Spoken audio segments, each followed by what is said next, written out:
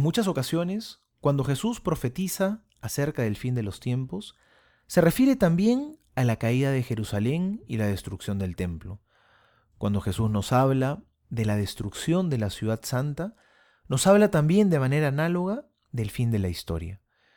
Y dentro de todas las catástrofes que podían ocurrir a Jerusalén, había una que era la peor de todas: la destrucción de su templo.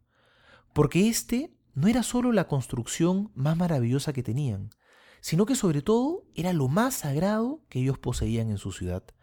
Porque el templo era el lugar donde habitaba Dios y donde los hombres podían ir a encontrarse con Él, a ofrecerle sus sacrificios, a mostrarle su amor y su veneración. Por lo tanto, la destrucción del templo significaba la pérdida de lo más sagrado que tenían. Hoy, entre los cristianos, esta catástrofe ya está sucediendo. Lo que más se está perdiendo es el sentido de lo sagrado.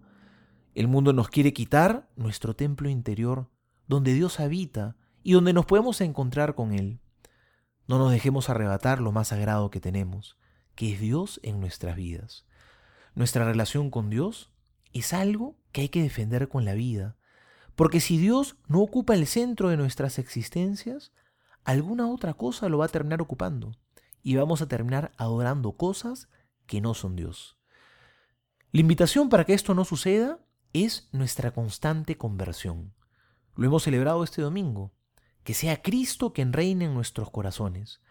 Que este tiempo de preparación para la Navidad, que pronto vamos a comenzar, sea para que crezca en nosotros el deseo por lo sagrado, por las cosas de Dios, y que nadie nos quite que el Señor sea lo más importante de nuestras vidas.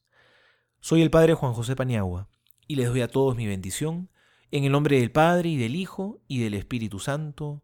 Amén.